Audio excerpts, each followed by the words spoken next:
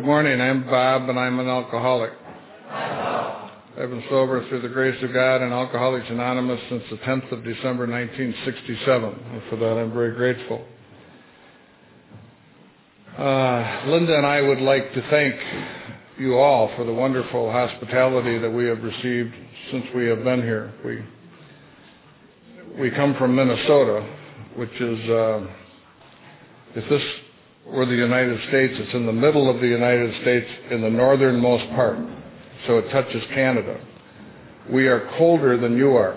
We left 2 feet of snow and about 0 Fahrenheit to come here, and we find your country surprisingly warmer and beautiful. It is quite spectacular, but what we find most spectacular is the warmth and the hospitality of the people that we have met, and the spirit of the people in the AA and Al-Anon community is most noted. You know, it is. We have traveled many places, and there's an enthusiasm that is delightful. And if you keep that enthusiasm, great things will come of that. Linda and I are going to share what we do, kind of back and forth. We haven't done too much of this type of sharing together, so we're going to play it a little bit by ear. I'm going to spend the first 15 or 20 minutes talking a little bit about our background, so that at least you have some idea about how this old white-haired man came to be standing in front of you. I started drinking when I was 13 years old, when I was in high school. When I started high school, I was 4'11" and weighed 95 pounds. I was very unsure of myself. I thought everybody else got to school an hour early and held a meeting and decided what to do for the day, and I always missed the meeting. And I thought everybody else knew what was going on, and I didn't. And one night, when I was about 15, a friend of mine and I went out and we split a fifth of whiskey, and my life changed. It was an extraordinary change. I never felt like I was part of the group. After I had the whiskey, I felt like I owned the group. It was very different.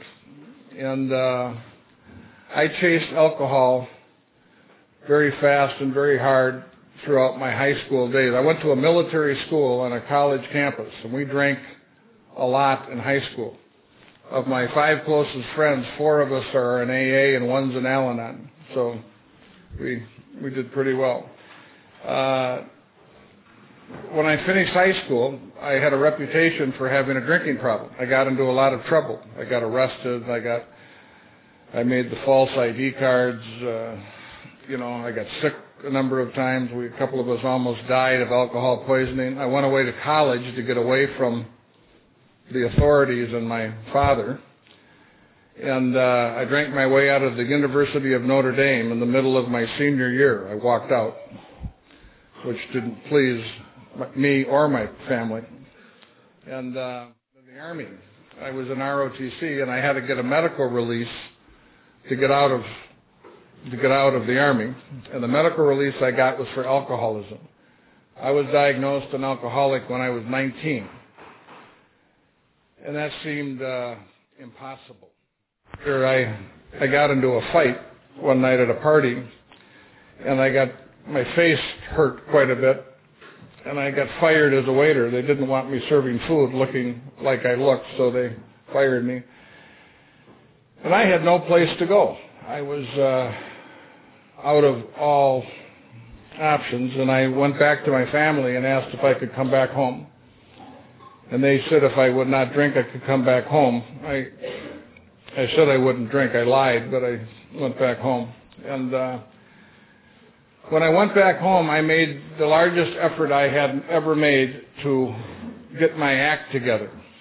I didn't like being who I was. I didn't like being the family problem. I didn't like crying myself to sleep listening to my parents argue about me. They didn't know what to do with me. No one knew what to do with me. They had me talk to a lot of people to try to help, and no one could help. And when I moved back in the house, I thought if I could change my life, change the circumstances of my life, it would be different. So I got a job.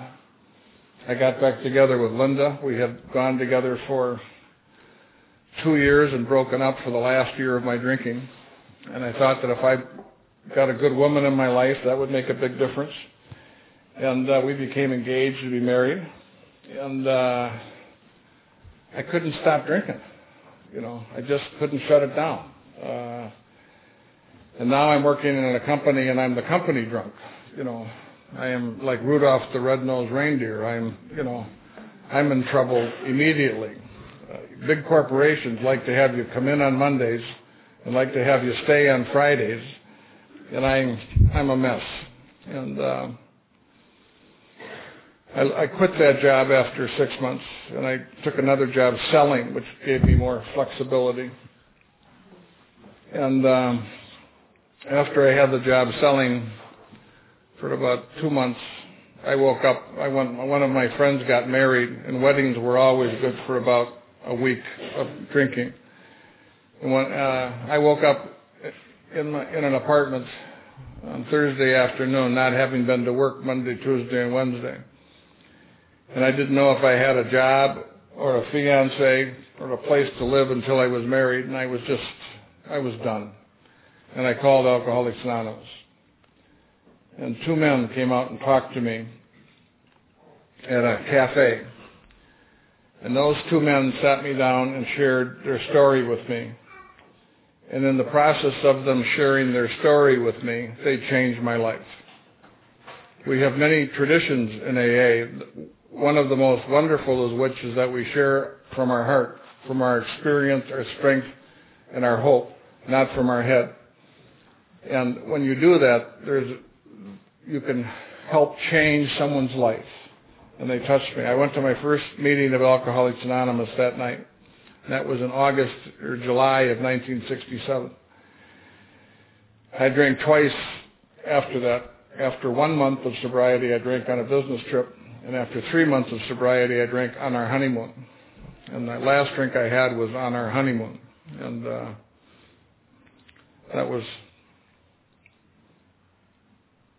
I'm glad that was my last drink. And I'll share more of that when I tell my story tonight. But I came back and I got active in AA. And they told me in AA that alcoholism was threefold. It was physical, but it was also mental and spiritual. And that once I crossed the line from problem drinking into alcoholism, my alcoholism affected me all the time, when I drank and when I didn't drink. The idea that my alcoholism could affect me when I didn't drink was a very new idea. I thought alcoholism only affected you when you drank. They told me that what AA was more than just not drinking. They said, "Have you ever stopped drinking?" I said, "Yes." They said, "Did it work?" I said, "No." They said, "It didn't work for us either. What we do in AA is once we quit, we use the 12 steps to change, to find a better way to live, so that we don't have to go back to drugs or booze to do something for us that we're unwilling or unable to do for ourselves. And if we don't change, we're not going to remain sober because we don't know how to live sober."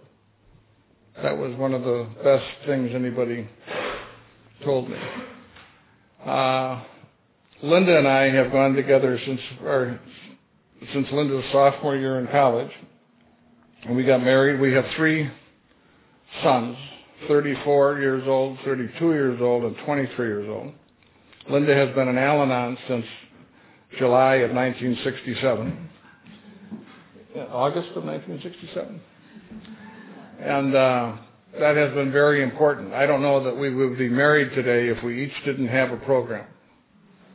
Because when things go wrong, and they do go wrong, we've turned our lasers on ourselves rather than on each other.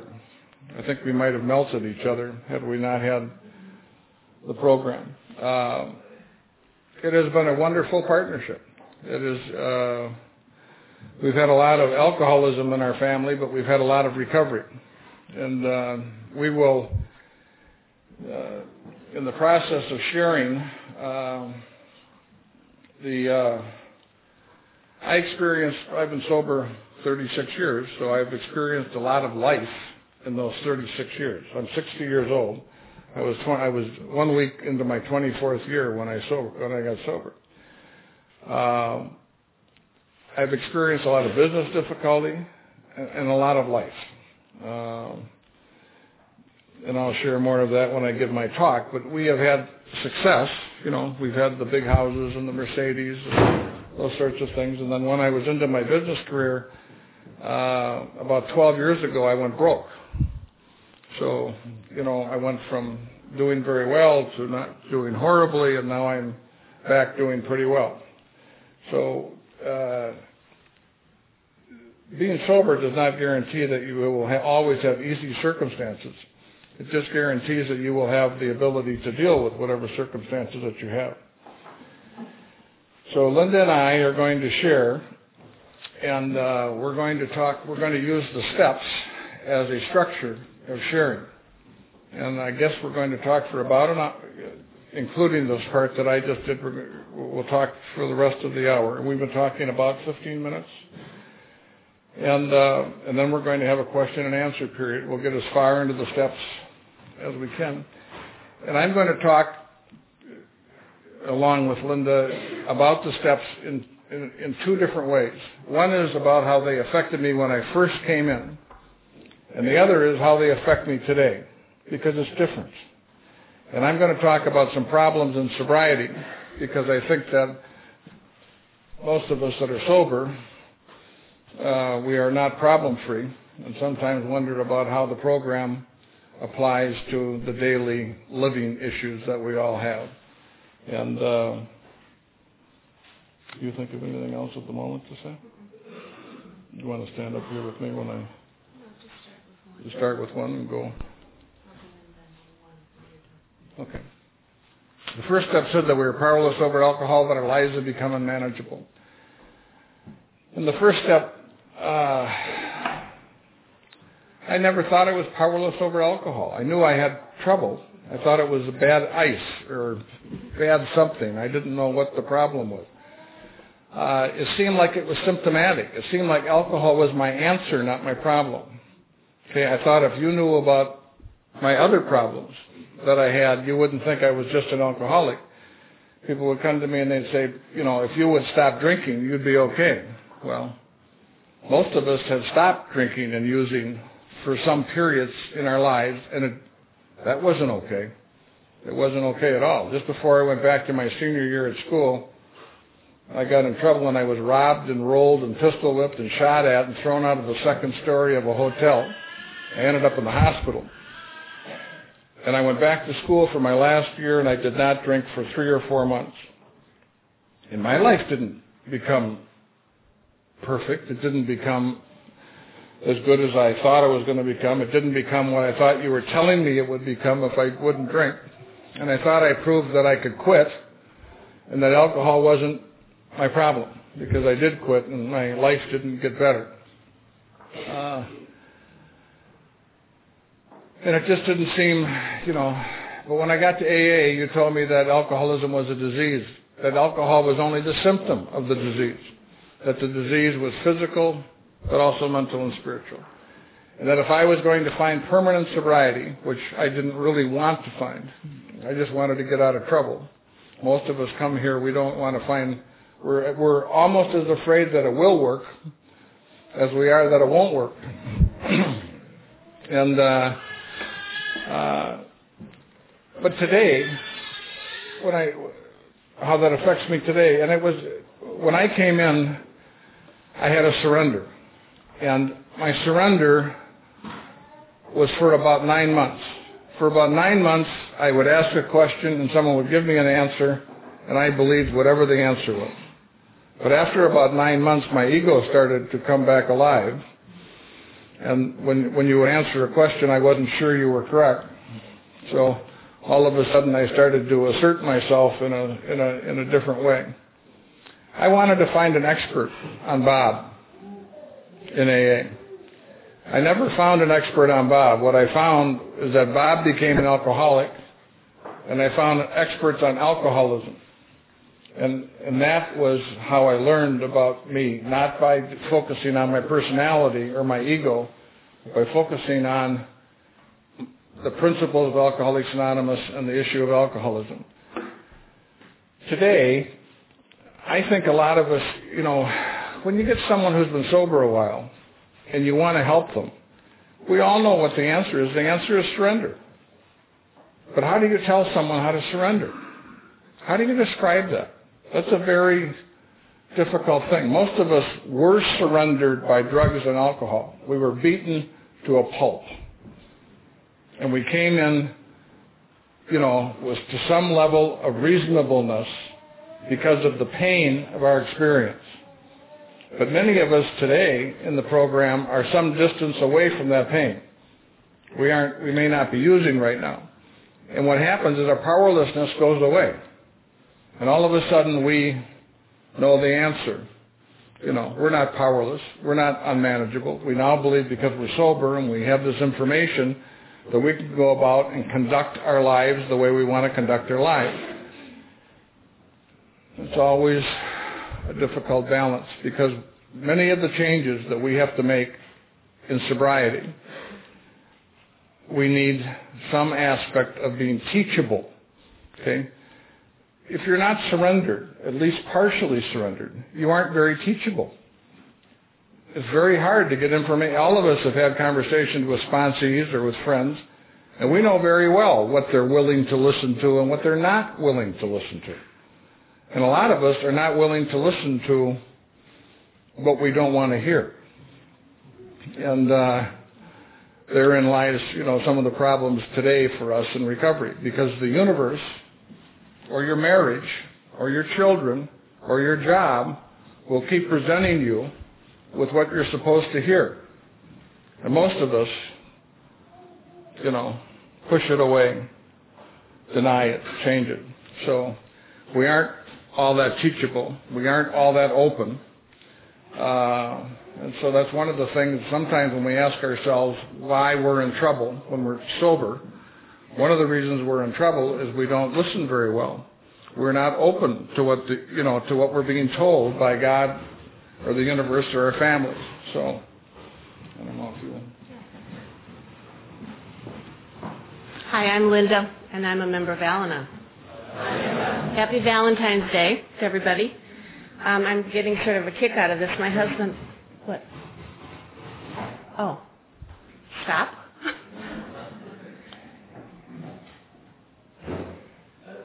Okay. My husband normally talks a lot faster than that, so I'm sitting over here listening to sort of this different tempo, and it reminds me of a joke you used to tell. I'm not going to tell you the joke, though. It's not appropriate. Thank you, everyone, for this incredible opportunity in your beautiful, beautiful country. We're having a great time. Step one, I'm sort of trying to look at this from the only eyes I have, which of course are the eyes of the Al-Anon, and how step one came in. And so I've been trying to sort of, I've been praying a lot, but also trying to think of times when I really felt like I surrendered. And there's one that's really profound, and it's, we have, as Bob said, we have 3 kids, and they're all in the program. And our middle son probably was the most difficult, although Dan gave him a pretty good run for his money, but he was, I think, the most difficult for me, maybe. And I used to say, if you don't run around with her, or if you didn't hang out with him, you'd be okay. And I would not want him to have certain friends over because I knew that when those friends were around that Peter was using more. I would refer to his friends as losers. If you didn't hang around with the losers, you wouldn't be the way you are. And the day came, and it was a hard day, when I realized that Peter was a loser. And Peter was hanging around with exactly the people he needed to hang around with to do exactly the things that he wanted to do.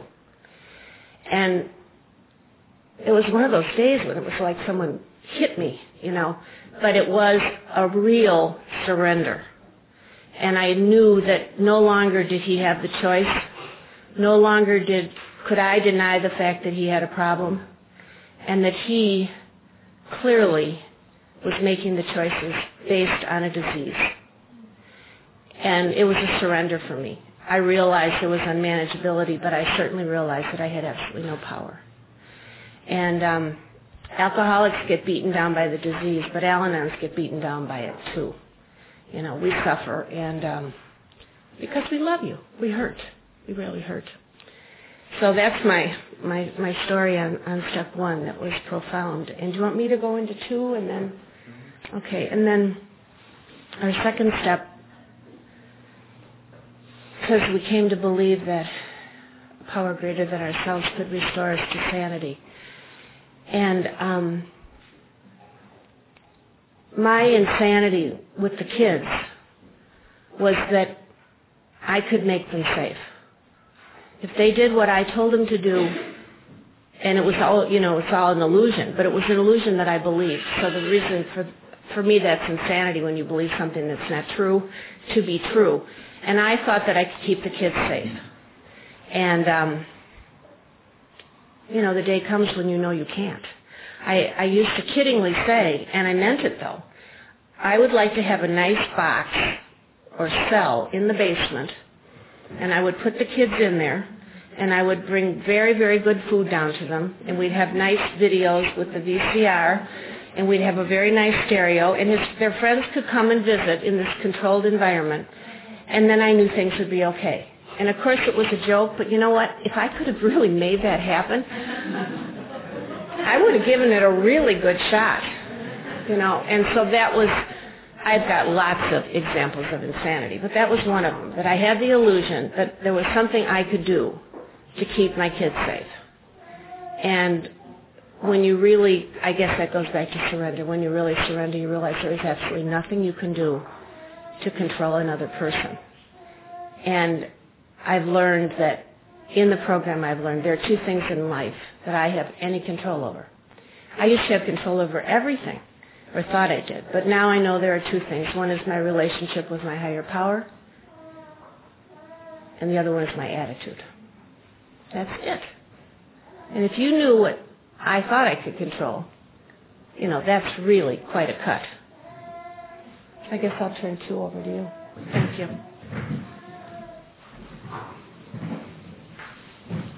I've turned Linda into New York as a carrier.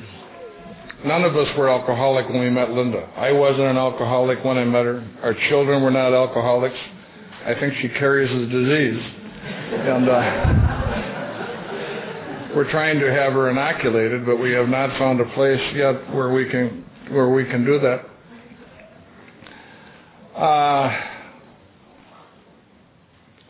I had a lot of problems in my drinking. And they were the problems that you expect drunks to have. I got arrested, I got in fights, I got in money difficulty. I was a gambler, a pretty good gambler, so that helped my money, I thought. And sometimes it didn't, but most of the time it did. I used to make money playing pool. Now I played with Schoolie the other night. That would not be a good way to make money.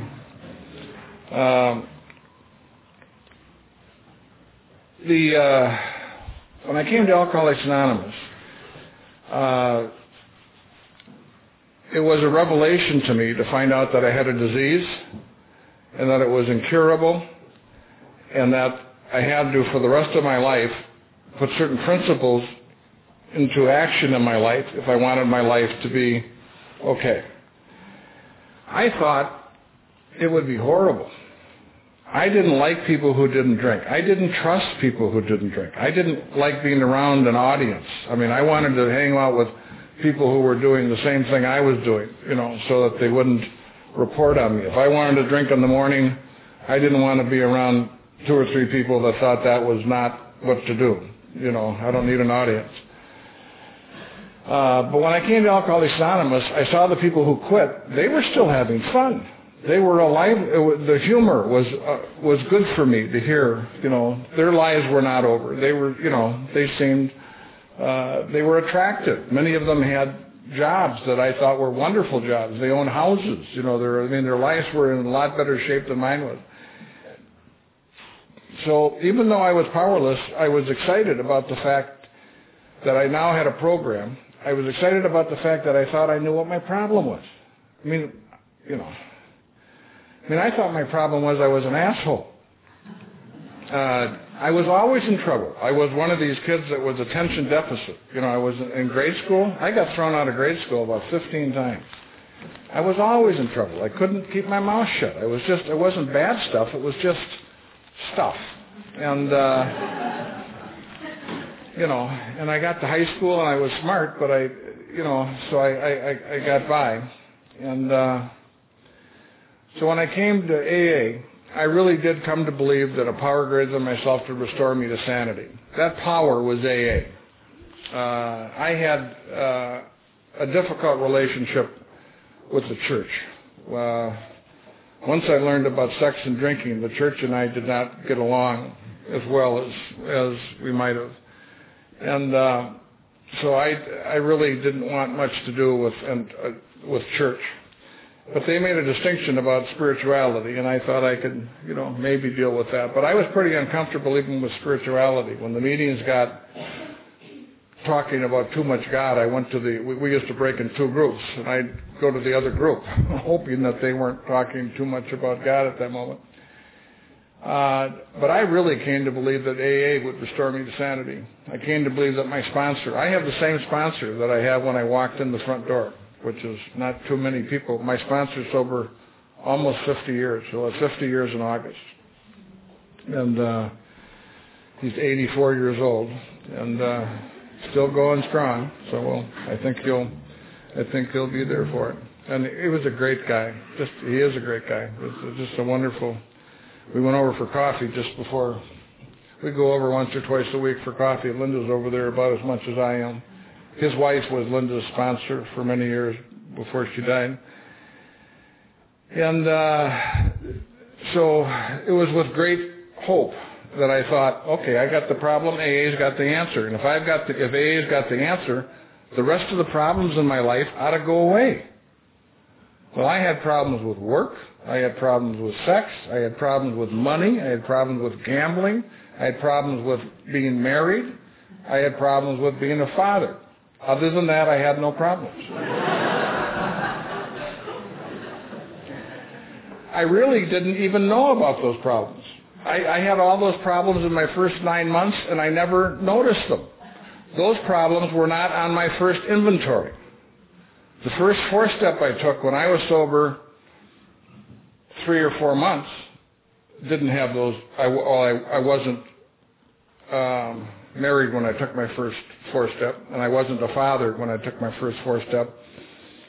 But the other issues, the work problems and the money problems I had, my first 4-step was about all the horrible things I had done in my life that I was ashamed of, that I had told no one about. And that wasn't what the book only what the book recommends, but it helped me.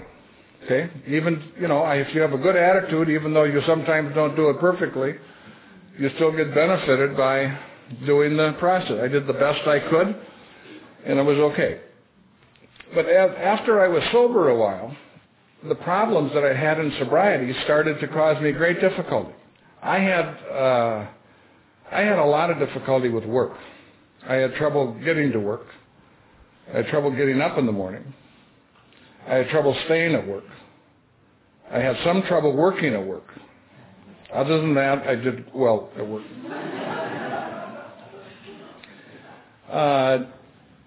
I don't know what that was. It's not a problem that most people have, but it was a problem that I had. I don't know, and I don't know if I was lazy or whether I was scared or I didn't know exactly what it was, but I was not a very good worker. And so once I was sober about 1.5 years, my inventory started to change, and I started to have, by that time we had our first child, and I was starting to have arguments at home. Linda thought I went to AA too much, and then she thought I didn't have a very good program, which I thought was none of your business. she wondered if one of the places I was supposed to practice the program was in our home. I thought, well, that's none of your business either. So I had these problems, and I started to work on them, and I didn't want to have them, so I started to hide them. Now, when I first came in AA, I had a wall built up between you and me. I built this wall up so you couldn't see me. You couldn't see the unattractive. It says you like me, but you only like me because I let you see what you see. If you could see everything about me, you'd hate me, because I hate me. And who knows more what a terrible person I am than me? I was comparing my insides with your outsides. Okay? But when I came in AA, I hurt enough that I tore that wall down. And I said, hey, come and get me. I don't care who you are or where you come from, but come and get me and help me not be who I am anymore. I can't stand it 5 more minutes. And for the first time in my life, I shared all of me with someone else. I told them about all the things that I thought made me different, all the things that I thought made me dirty, all the things that I thought I did that were wrong. And in that process, I made a discovery. I'm not different. Okay? My personality may be different, but not my behavior, not my feelings, not my pain, not my alcoholism, not my experience. And for the first time, I started to have a hope that would work for you would work for me. Before that time, I knew I was different. It never occurred to me that would work for you would work for me. I was different. I was always different. I always looked for the difference. But when I came in and I surrendered and I tore down my wall and I allowed you in my fifth step, I felt the same. I felt similar. I felt enough the same that I thought AA could work for me. Well, when I started to have problems in sobriety, I started to build my wall back up. I said, thank you very much for helping me with my drinking problem, but stay out of my sex life. Thank you very much for helping me with my drinking problem, but stay out of my finances. Stay out of my parenting. Stay out of my marriage. Stay out of my job. And brick by brick, sober in AA, I built my wall back up. And I found myself feeling separate, going to many meetings of Alcoholics Anonymous, reading the book, having sponsees, doing as good a job as I could with the steps at the time. I found myself, this was kind of almost unconscious. It wasn't like I was going to go against AA. I just did it instinctively. I had always hid things that I was afraid of, that I didn't know what to do with. And all of a sudden I started to have problems in sobriety that I didn't know how to deal with them, so I started to hide them. I was telling my sponsor about 65% of what was going on. Now, I know in Iceland you tell your sponsors 100%. And I think that is very good that you do that. But I was only telling myself about 65%. I wasn't strong enough to be able to even tell myself the truth of what was going on. I wasn't able to see the truth of what was going on. And I think that's just the way it is. I think that's the way it is for many of us. You don't get well all at once. You don't get rid of all the problems all at once. You get rid of the big chunks, and when you get rid of the big chunks, you can start to see the dogs. I was getting rid of the elephants. I couldn't see the dogs. But during the time that I had these problems and they were affecting me and I wasn't making much progress, I stopped believing in the second step. I believed it for you, but not for me. I no longer believed God was going to restore me to sanity because I was 3 years sober and in trouble. I thought AA was going to solve all my problems. But I'm 3 or 4 years sober and I got a lot of problems. So it doesn't look like they're going to go away. It doesn't look like AA is the answer. Maybe I am really screwed up. Maybe I need more. Maybe I'm different. And for quite a while I felt somewhat isolated, even though I was right in the middle of AA, even though I had a sponsor, even though I was doing some of the right things. And I think to some degree all of us have had part of that experience. I think that that's just part of, I just think that's part of the experience. But what I didn't know, and I'll talk about later, is that I had when I was to change these things, when I had a very big change in my life at 6 or 7 years of sobriety, I had to go back and find step 2. And I didn't know that I had lost it. Because I always believed it for us. I just stopped believing it for me. Which is an interesting. Yeah. Okay, step 3 is made a decision to turn our will and our lives over to the care of God as we understood Him. And you don't turn your will over to me? See what I have to put up with.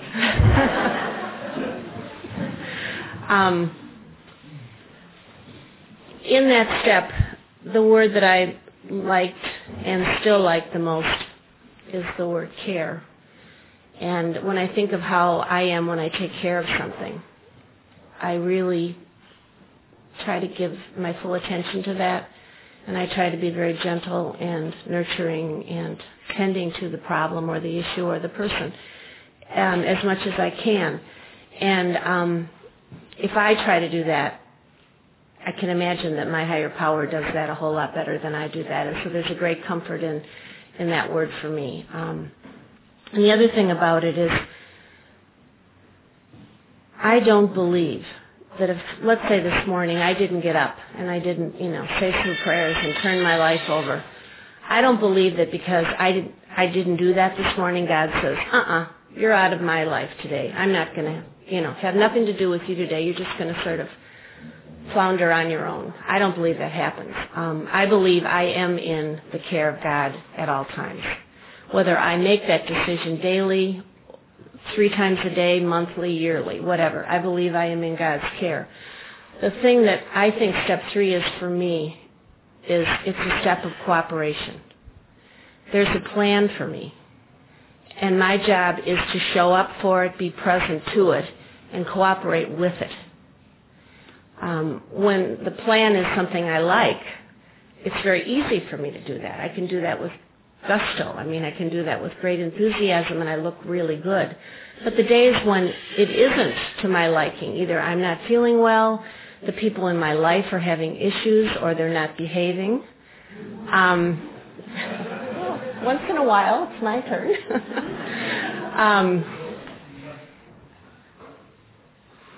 When I don't like the way life is going, it is still my job to cooperate with it, to be present to it, and to embrace it. And that's one of the things that the program has taught me. That has probably been the hardest thing for me because I like to have my way. I really like to have my way. But the best thing for me is when I have my way and it pleases you too, then it's perfect. In other words, you do exactly what I want you to do, but you like it. Perfect. But my job in step 3, and I've learned it is not always going to be my way. But my job is to cooperate, embrace it, and do it gracefully. And not have to make it where, okay, I'm not going to get my way, but everybody else is going to pay for it. That doesn't work for me. It doesn't work for you either, but it doesn't work for me. Okay. Thank you.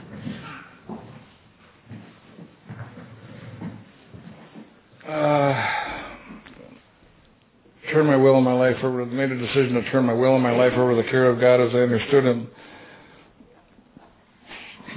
When I came in early in AA,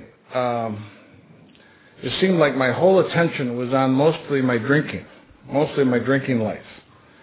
And so I had very little issue about turning my drinking life over to the care of God as I understood Him, and the care of Alcoholics Anonymous. I loved AA. A lot of people, the gift for me early in sobriety was that I thought AA was just fine. I worked with a lot of young people, and they didn't like AA. They didn't identify. I identified. I had trouble living the program, but I didn't have trouble going to the meetings, and I didn't have trouble with the people. I liked the steps. I didn't always do them, but I liked them. and and so forth. But I really didn't have any doubt that what they were talking about for me, about, that I had screwed up most of the things in my life, such as it was at that time, through drinking. I knew I needed to quit. And I knew that I couldn't drink. I just never I could outdrink many of my friends, but I couldn't drink with any control. I had lost that ability. I had gotten in trouble time after time after time after time. I had just lost the ability to make that decision. I knew I was done. Okay. The idea of turning my will and my life over I wanted my life to be better.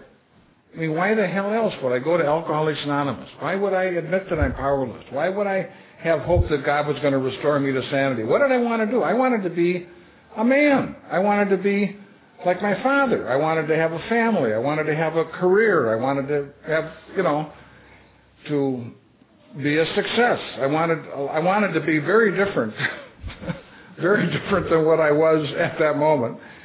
And I really knew that what they were talking about in AA and the principles they were talking about would move me in the general direction that I needed to go. I had no argument with that. And for a long time, things were just fine. But when I started to have the problems in sobriety, when I started to hide them, when I started to have the unmanageability, when I identified the unmanageability, I thought, I'll just use the steps on the unmanageability, and I'll get rid of those too, just like I got rid of drinking. So I would take these issues on. I would take work on, or I would take being a father on, and I made very little success early on with these issues. I made some success. I would take 2 steps forward and 1 step backwards. I felt like I was on the down escalator walking up. If I wasn't walking pretty fast, I kept going back down.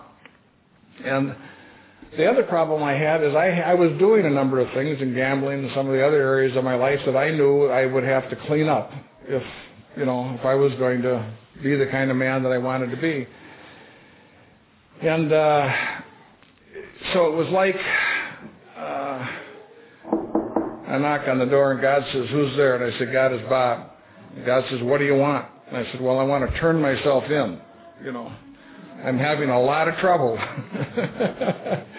And it seems like the people who have a better relationship with you than I have are doing better than I'm doing. So I want to turn myself in. And God's going to say, okay. And then you know what God's going to say?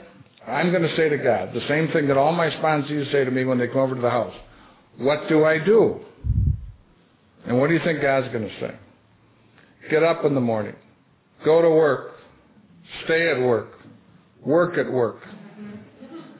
Be kind and loving to your children. Be kind and loving to your wife. Get on a budget. Don't spend more money than you make. Stop gambling. Stop smoking. Hell, if I could do all those things, I wouldn't need God.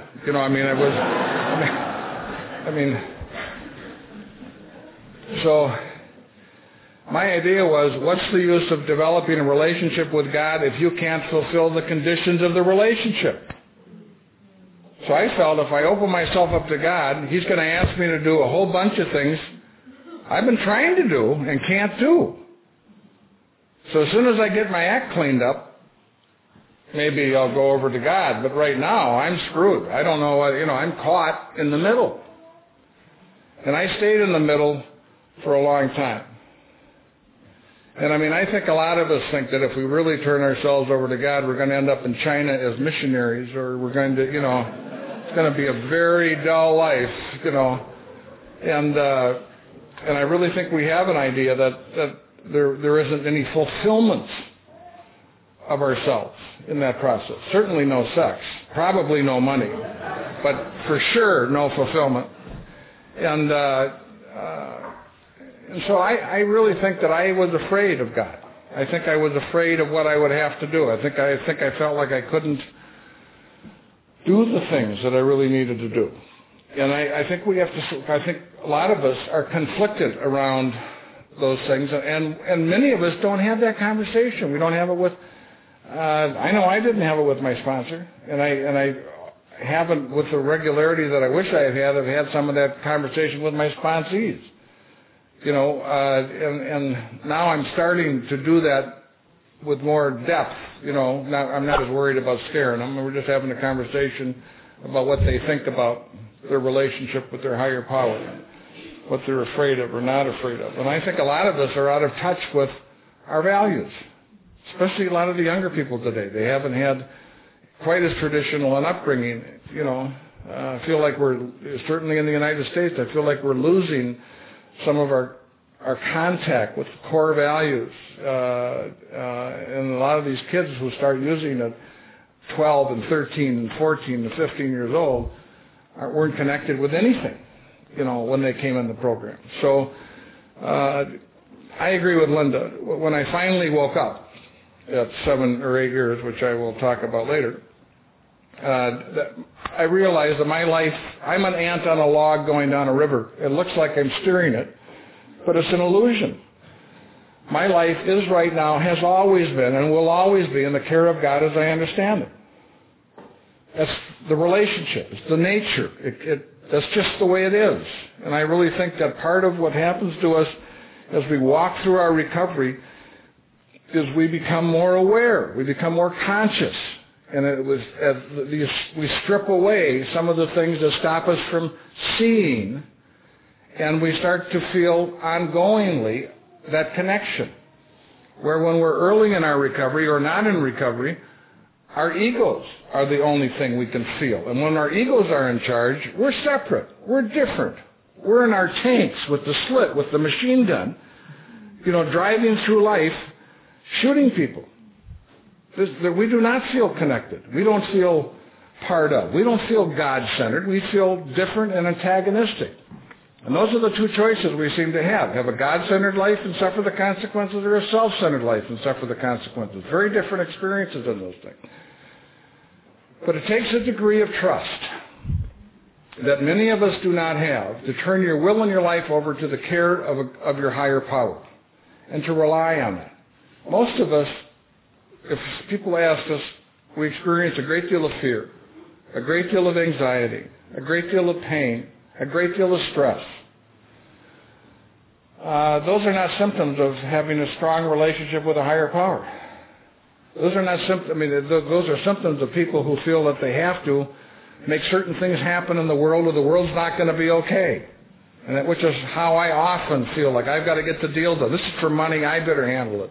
I feel like I'm in the real estate development business and real estate investment business. I have, and the management business. I have 300 or 400 employees that we have. This is not you have to meet the overhead and do different things, and, you kind of feel like it's I have to, we have, and all of a sudden you feel like you're in charge of this bloody thing, when that's kind of an illusion too. You'll certainly have responsibilities in that process, but you are not God. And when you feel like the buck doesn't stop with you, when you don't have to explain everything that happens in life, when you can trust, when you can just have a sense that it's going to be okay, when you can allow other people to have their experience and their feelings. I used to, every time Linda would get upset with me, which was fairly often, when I would go give AA talks, I was gone 20 weekends a year giving AA talks, and she'd always say, I wish you wouldn't go. And what I'd hear was, you are a jerk, you're leaving us again, I don't like it, goodbye. But what she meant was, I wish you weren't going. Okay. And I would think that I would have to change her mind so that she wouldn't feel that way. And that wasn't my job. It's not, to have allow someone to have the dignity of being where they are and who they are and how they see some of that. It's not my business. But for a long time it was my business. How my children thought, how they felt, what they said. Controlling all those things. And so there's today what it means to me to turn my will and my life over to the care of God is to try to trust what is going on as being okay. To have a kind of sense that what I'm in front of today is okay. That the universe is unfolding as it should. That my job is adjusting to that. They told me early on in AA there's two ways to be happy. Get what you want, which isn't all that likely. Or change the way you react to whatever does happen. And they said, you can do that, and that isn't dependent upon any other human being. That was a fascinating idea for me. I didn't do it very often early on. But I do it today. I really have a sense that my job is just to be in front of what's going on and to adjust myself to what that is and try to maintain an attitude that it's okay. And to me, that's how my relationship of turning my will and my life over to the care of God shows up. Whether I'm able just to be in the day, be in the moment. I was always running away from yesterday, running towards tomorrow. What had to happen tomorrow to make my life okay. My salvation was in the future. It was never now. And today, it's now. So, that's about, and then we're going to do questions, and that's about an hour, isn't it? Or not quite, but we'll do that.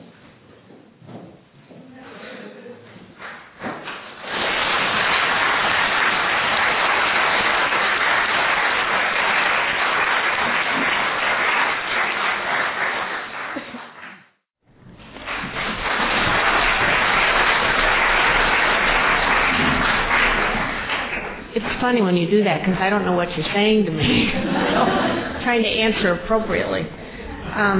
My name's Linda, and I'm a member of Al-Anon. Hi, everybody. Step 4 and 5, I'm going to address them briefly just from the standpoint of Al-Anon, and then Bob will take over from the AA point. When I first came to Al-Anon, I had absolutely, positively no intentions of ever taking step 4 and 5. You didn't know that. I didn't make that clear to you, but that was the way it was going to be. I was not going to do them. I didn't need them. I was raised a Catholic.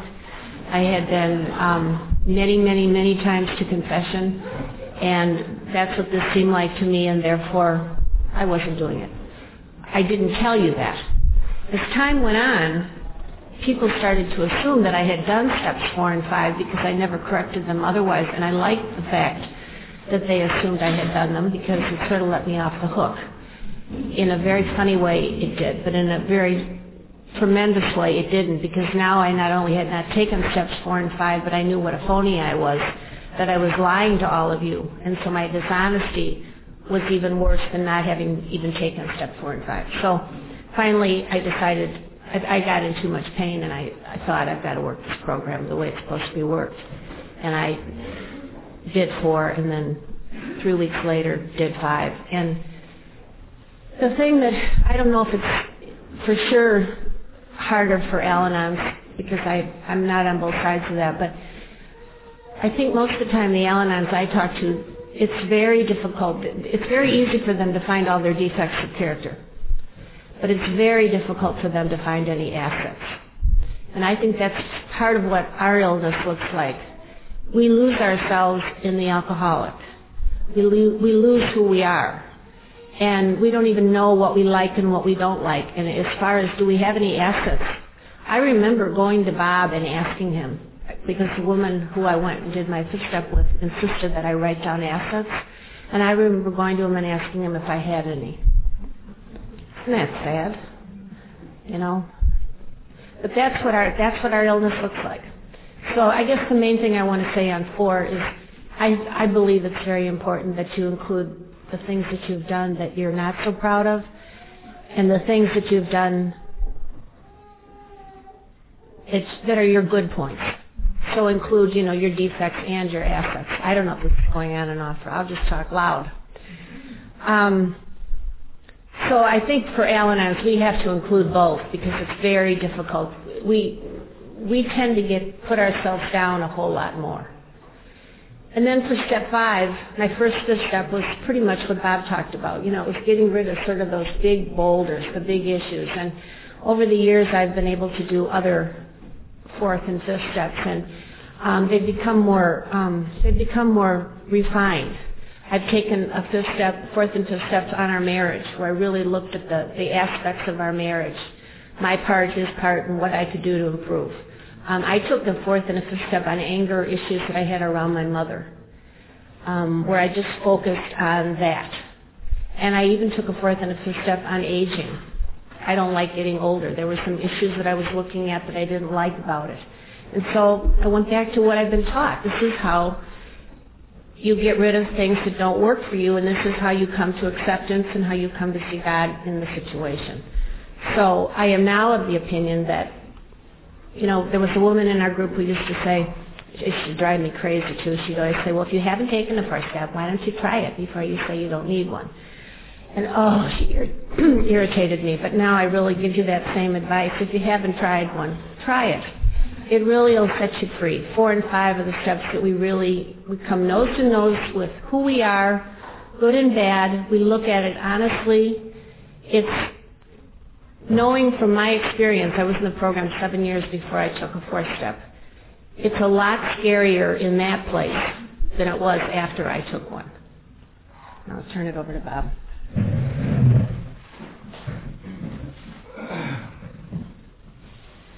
Hi, I'm Bob. I'm an alcoholic. The question is, if you're married, do you have to do an inventory?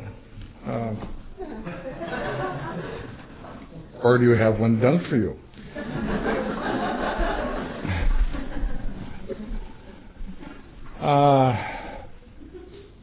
I have done probably 8 inventories since I've been in AA. A lot of activity. And the first inventory that I've done wasn't very insightful. It was important, but it wasn't very insightful. It got rid of, but I look back on it, and it accomplished quite a bit. I had a lot of guilt around the behavior and conduct that I had prior to getting sober, and I relieved myself of much of that guilt in the process of doing the early 4th and 5th step, even though by the big book standards about whether I covered all the bases and did the columns correctly and had the right, words, I didn't. But I felt a great relief. Not only did I feel a sense of forgiveness, which I didn't expect, I really had a sense that the reason I went through that was because I was going to change. And it was kind of reminding myself why I was going about this process. I mean, I think that's good, that we, that if I was going to change, I really had to know what I was going to change. And my second 4th step was when I was about 5 years sober, and my third 4th step was when I was 7 years sober. And I'm not exactly sure when I'm going to talk about my big change, which is, I think, during 6 and 7, when we get into the 6 and 7 step. But as far as getting into the causes and conditions of the aspects of my sobriety, I didn't really understand the causes and conditions of my unmanageability in my sobriety until I was 5 and 6 and 7 and 8 years sober. I didn't understand it at 3 years. You can't understand it all at 2 years or 3 years. The book says that the doing the first 4th step is simply but a start in a lifetime process of doing an inventory. If this is a spiritual walk, if this is a process, if this is a spiritual awakening, we're going to be inventorying. We don't have to be anal about it. We don't have to be perfectionists about it, but we're going to be doing some sense of inventorying our whole life. I mean, one of the great assets that I think we have in recovery is if we have a healthy questioning of ourselves, not a neurotic questioning, not a, people say you're putting yourself down, you're demeaning yourself. You're not, some of the times the women's movement look at AA and said, this powerlessness is just a tool to keep women down. Different other organizations look at us and say you're too religious. I don't know how to answer other people's views of us, but from my point of view of recovery, having a balanced questioning. We are people who have lived we are flawed people. We have, many of us, our behaviors were way the heck out there. Bad, had bad consequences for us and had bad consequences for everybody around us. We're capable of rationalizing a very broad spectrum of behavior. And so we are people who should rightly question our thinking because we can rationalize a lot of things. Plus, how healthy it is to be able to run some of these things by our advisors. If you can do that, not only do you have a more open life, but you're going to get input, and you're going to be less likely to get isolated and way out there. So I think the process of inventorying is enormously important. We have, over the last number of years, AA has become much more formal in how it approaches a lot of things. There are kind of movements within organizations. Within all organizations, there tends to be a movement towards orthodoxy.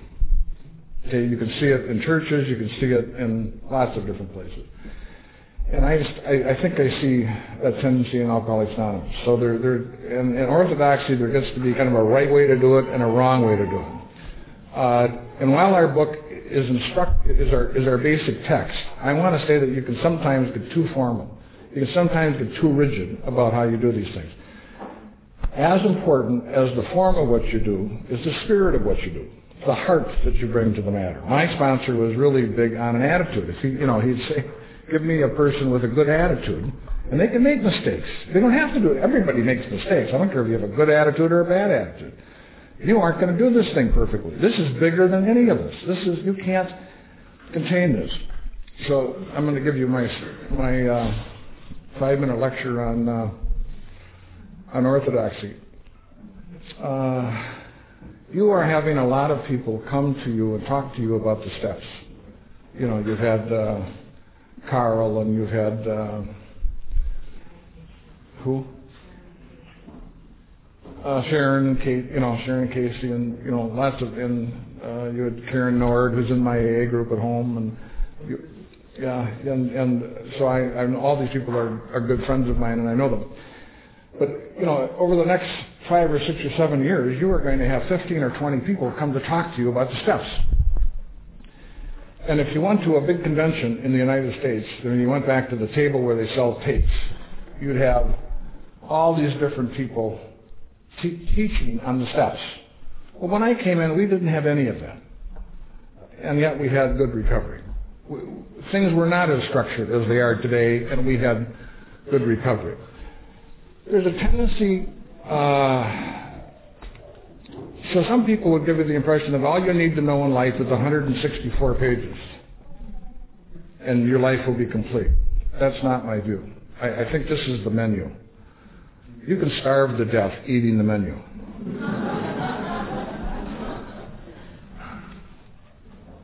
You need the food. The food is of God. The food is spiritual. You might never find the food if you don't have the directions. So don't hear me. I don't want to make it sound like I don't want the directions. I want the direction, but it's a description. As the holy man said, when the master points to the moon, all the idiots uses the finger. The finger is not the object. The moon is the object. So we get the impression that all you need is the right instructions, and it will all be okay. Well, if the steps were mechanical, every time you had a problem, all you'd have to do is say the third step prayer and click your heels, and you'd be back in Kansas. There'd be no problems. Well, sometimes when you say the third step prayer, no one's home. It's not mechanical. God doesn't answer just when you ring the bell. That's childish to think that you can somehow reduce these profound spiritual principles to mechanics. Now, it's better doing them mechanically than not doing them. So don't listen to me say don't do them mechanically. I've done them mechanically. When you're dry and you're having a tough time and you're down, do them mechanically. Because that's all you can do. You bring what you have. You'd have to, But there's something you have to bring to the process of doing the steps beyond the form. And it's something to do with your heart. It's something to do with your integrity. It's something to do with your honesty. It's something to do with your openness. It's something to do with humility. It's something to do with teachability. But it's more a matter of the heart. The process of the steps and the process of recovery is a process of being, not doing. Most of us want to know what to do. The doing will come when you alter your being. Your being gets altered when you are touched by God, when you are touched by love, when you are touched by the program. Who you be changes. Time and time again, give me those glasses, right? Time and time again in the program, the book talks about, on page 25, the great fact for us is nothing less that we have had a deep and effective spiritual experience which has revolutionized our whole attitude towards life, towards our fellows, and towards God's universe. This is transformational. This is just not a linear change. 1, 2, 3. It's 1, 2, 8,000. It is a very big deal.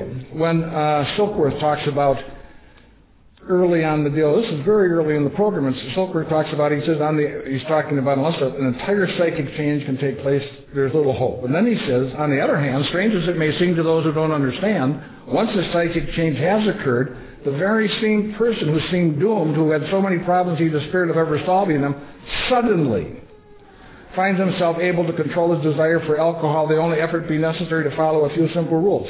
Suddenly. It is when these things happen of God, it is like we're different. We're not the same people. And when it's changed, you can see it. You can see it in the eyes of the people. You can, we used to joke in treatment. You'd tie a guy up and you'd put him in the trunk of the car, you'd drive him out, and he'd spend the first 2 weeks planning how to kill his wife if he ever got out. But in the third week, something happens. And all of a sudden, he's talking to the new person. He's helping them. He's volunteering stuff that he was hiding. Very different. Not the same man. Just in a week. Very different. So, the impact of the program comes from God. Comes from the spirituality, comes from a power greater than ourselves, not from the form. The form is an assistance. The form leads you to the place to do the work, but the work is not the form. Now, so in saying that, the best way is to engage yourself with the form. Okay, but have some freedom, have some play in that process. So for us to if we're going to get our lives in the kind of shape and find happiness and balance and wholeness in our lives, we need to know what's wrong. In order for us to find out where our flaws are, where our defects of character, where our shortcomings are, what doesn't work, inventorying is the process.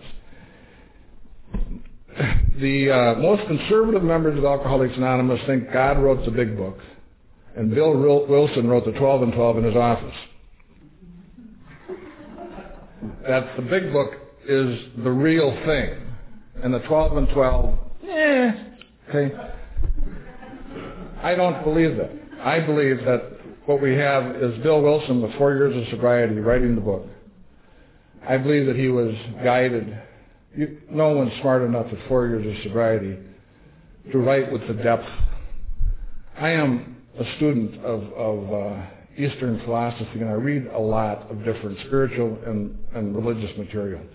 It just comes back and back and back how wonderfully written and how profound and how wise what Bill Wilson wrote. And I believe, from every fiber of my body and from my experience, that he was guided. I also believe that when he wrote the 12 and 12, 7 years later, even though it was published in 1953, he wrote it in 1946 when the Grapevine started as a series of articles and didn't come out as a book until afterwards, that he was talking about just trying to deepen the instructions that we had in the book. And you can see different influences on those things. So the same man who wrote the 4-step in the big book wrote a very different 4-step inventory in the 12 and 12. So obviously he didn't think there was only one way to do it. With that said, most of us today follow the instructions in the big book and do the columns. We do the columns on fears and resentments, and the columns on fears, and the columns on sex, and we do the 4th column to talk about what was our part, which is what we're trying to do when you go through. If I have a criticism of being too formal, what I find is some of these young people, when they come to me today, I feel like It's an artificial process sometimes. I feel like when they've given me their fifth step, it's too rigid. I don't feel like I get to know them. I don't feel like they've dumped the whole load. They're using only the words that are described in the book. And I'm saying that if you were telling me your story, you'd use more words. Don't restrict yourself to only the words in the book. Use the words in the book, but use your own words so that you can tell me what hurts, what's wrong, what doesn't work, what are you afraid of. I want to know both those things so you do it. So don't restrict yourself. Go through that. So the fourth and fifth step are, I think, the great rites of passage in the program. I think all of us feel more of a member when we have done the fourth and fifth step. We feel like more grown up. We feel like we really belong. We now have our spot when we've done the fourth and fifth step. That's a big piece of work. That's kind of one of the real initiations, the first step being maybe the key initiation, but the fourth and fifth step are like that in rites of passage. In our country, the fifth step, and then I wanted to talk briefly about one other thing. Well, I'm going to send up a pamphlet that is one of the things that we now see going around are what are called step workshops. And people will tell you that they started in different ways. My understanding how some of this started is that there's a old-timer by the name of Cecil Corrigal and his sponsor, they kind of co-sponsored each other, Elmer. They both had about 53 years. Elmer just died, from Prince Albert, Saskatchewan in Canada. And in order to do some of the prison work, Elmer wrote out these mimeograph sheets that referred to the big book. Read the doctor's opinion, and then it would ask you a series of questions on the doctor's opinion. Those got passed around through Denver and through some active young people all over the country. And then about 10 years ago, Dr. Paul, who's, the stories in the big book, Dr. Alcoholic Addict, Dr. Paul published them in a little pamphlet. And he refers to his friend in Texas who sent him a lot of this material.